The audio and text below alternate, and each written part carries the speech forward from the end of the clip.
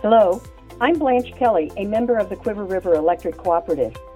Cooperatives operate under 7 guiding principles. Quiver River Electric, CREC, exemplifies the principle of concern for community.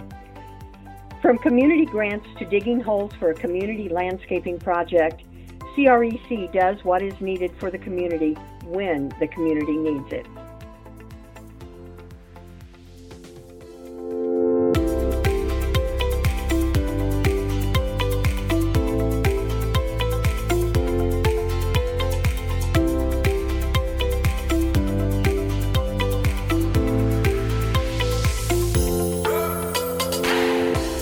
Welcome to the Power for Your Life podcast, where we focus on energy efficiency, the value of electric cooperative membership, and safety around electricity.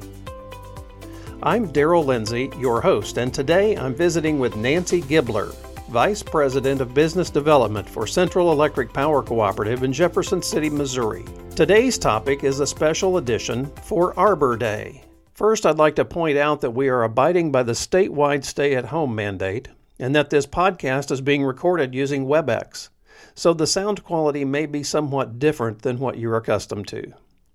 Nancy, thank you so much for joining me today for this special edition. Trees can provide the very necessities of life itself.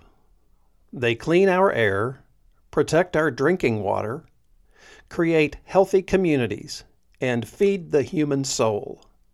But these life necessities are threatened around the globe. And Nancy, I know you were instrumental in an effort to educate people on the environmental benefits of not only planting trees, but planting the right trees in the right locations. Talk, if you would, first about your Green Tree initiative. Well, first, Daryl, it's amazing what trees can do for a community. They can often turn a piece of land into a park or an outdoor classroom.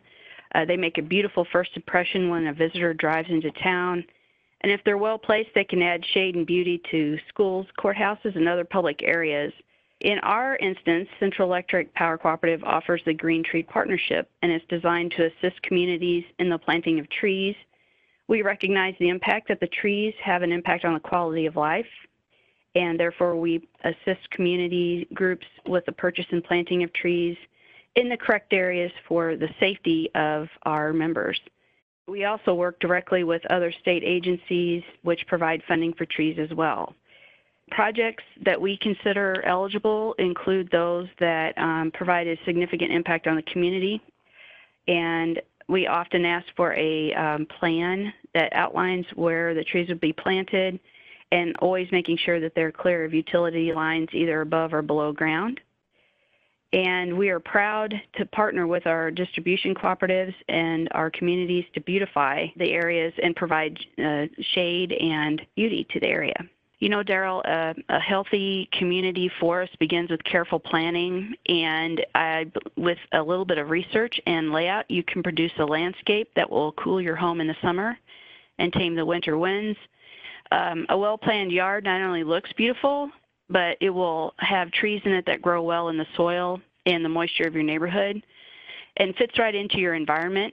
Your trees will be placed in the correct locations to avoid any issues with power lines and buildings.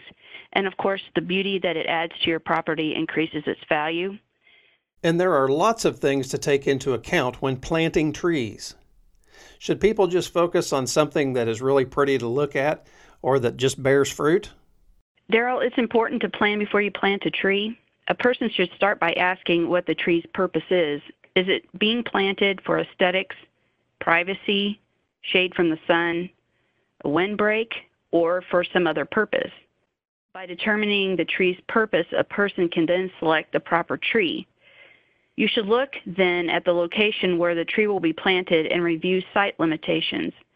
For example, what is the hardiness zone? What is the maximum height and spread for a tree in the space, especially when it's full grown? What are the sun exposure and soil conditions?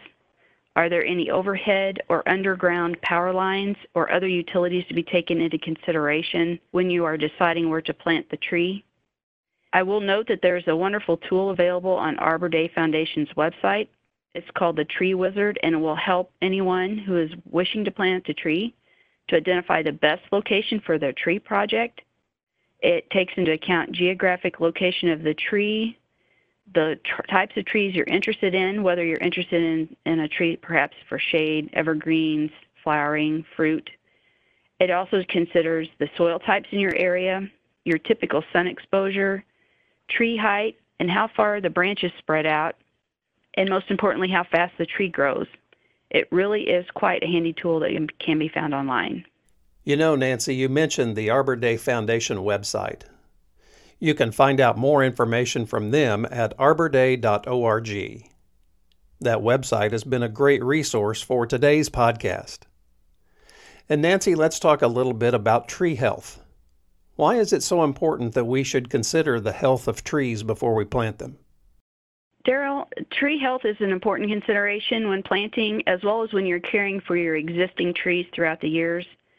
It's important to identify problems that result from drought, disease, and pests, and even improper planting so that you can help maintain the life and health of your trees. For example, the past several years there have been some invasive pests that have brought to light the importance of looking at your trees on your property, checking them both spring and fall to regularly assess their health, their strength, and their future viability. An example of one of those pests would be the emerald ash borer. This beetle has devastated many areas by boring and feeding under the bark and thereby weakening ash trees. By checking on the health of your trees, you can tell which trees need to either be treated by a professional, perhaps address the pests, or in the event that the tree becomes too weak or dead, that it be removed safely. Because basically a weakened or dead tree is a danger tree and should be removed for your safety. We often say that it's best to have professional assistance with the removal and disposal of the trees so that any remaining pests are not transported to other areas, and also for your own personal safety. Very important information. Let's take a short break, and when we come back, Nancy's going to provide more details about right-of-way maintenance and why it is so critical for electric utilities, as well as discuss some very important safety tips. When we return.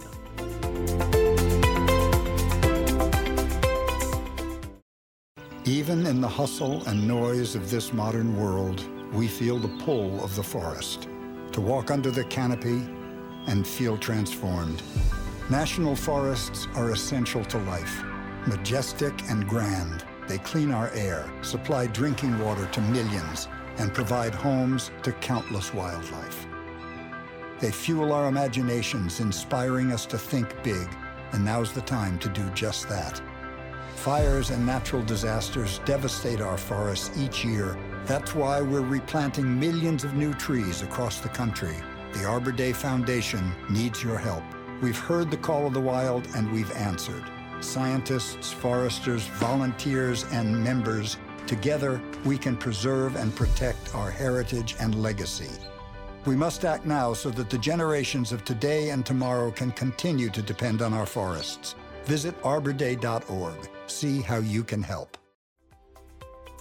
Energy saving tip number 101. Plant trees and shrubs to provide shade on the east, south, and west sides of your home. Evergreen trees and shrubs can provide a windbreak on the north side.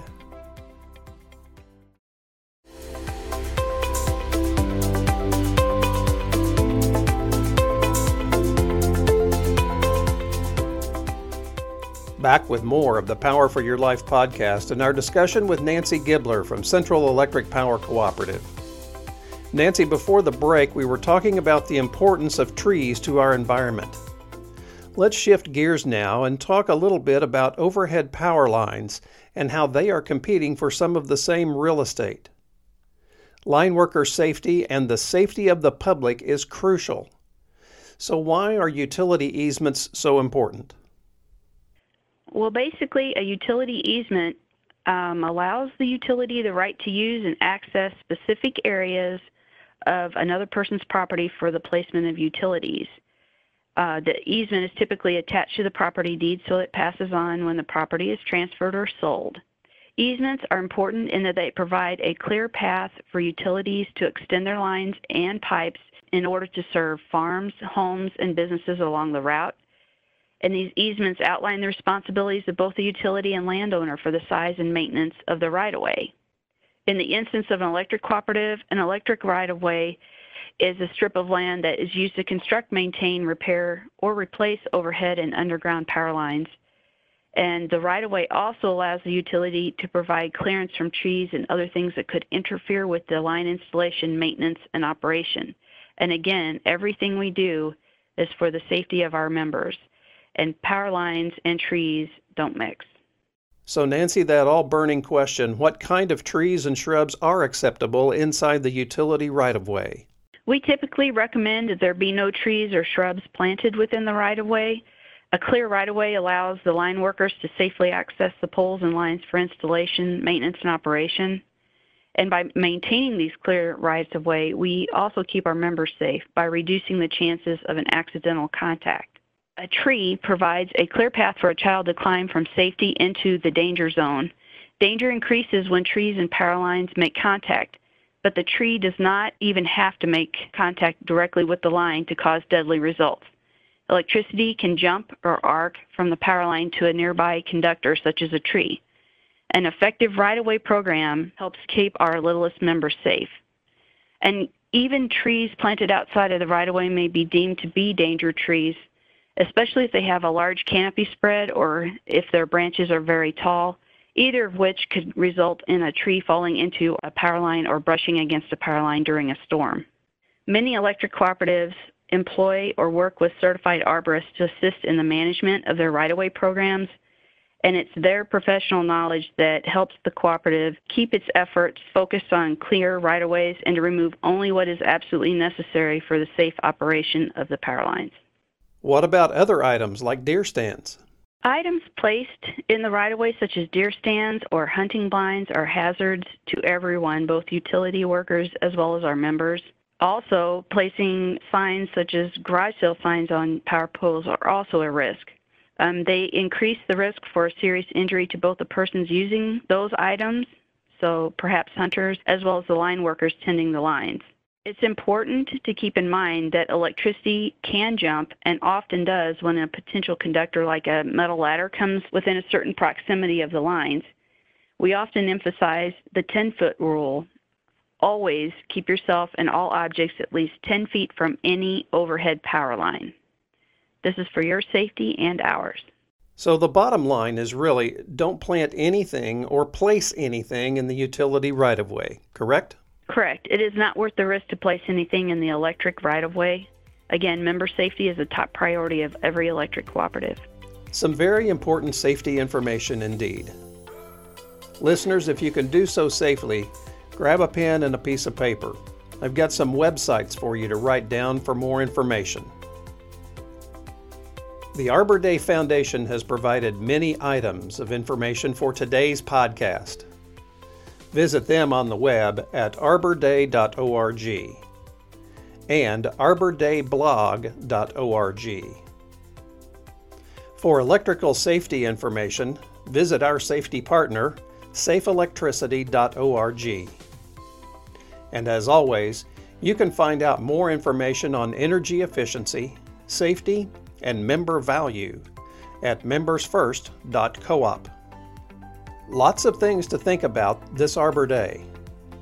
Nancy Gibler from Central Electric Power Cooperative, thank you for sharing your expertise today. Thank you for having me, Daryl. Thanks for listening to our podcast.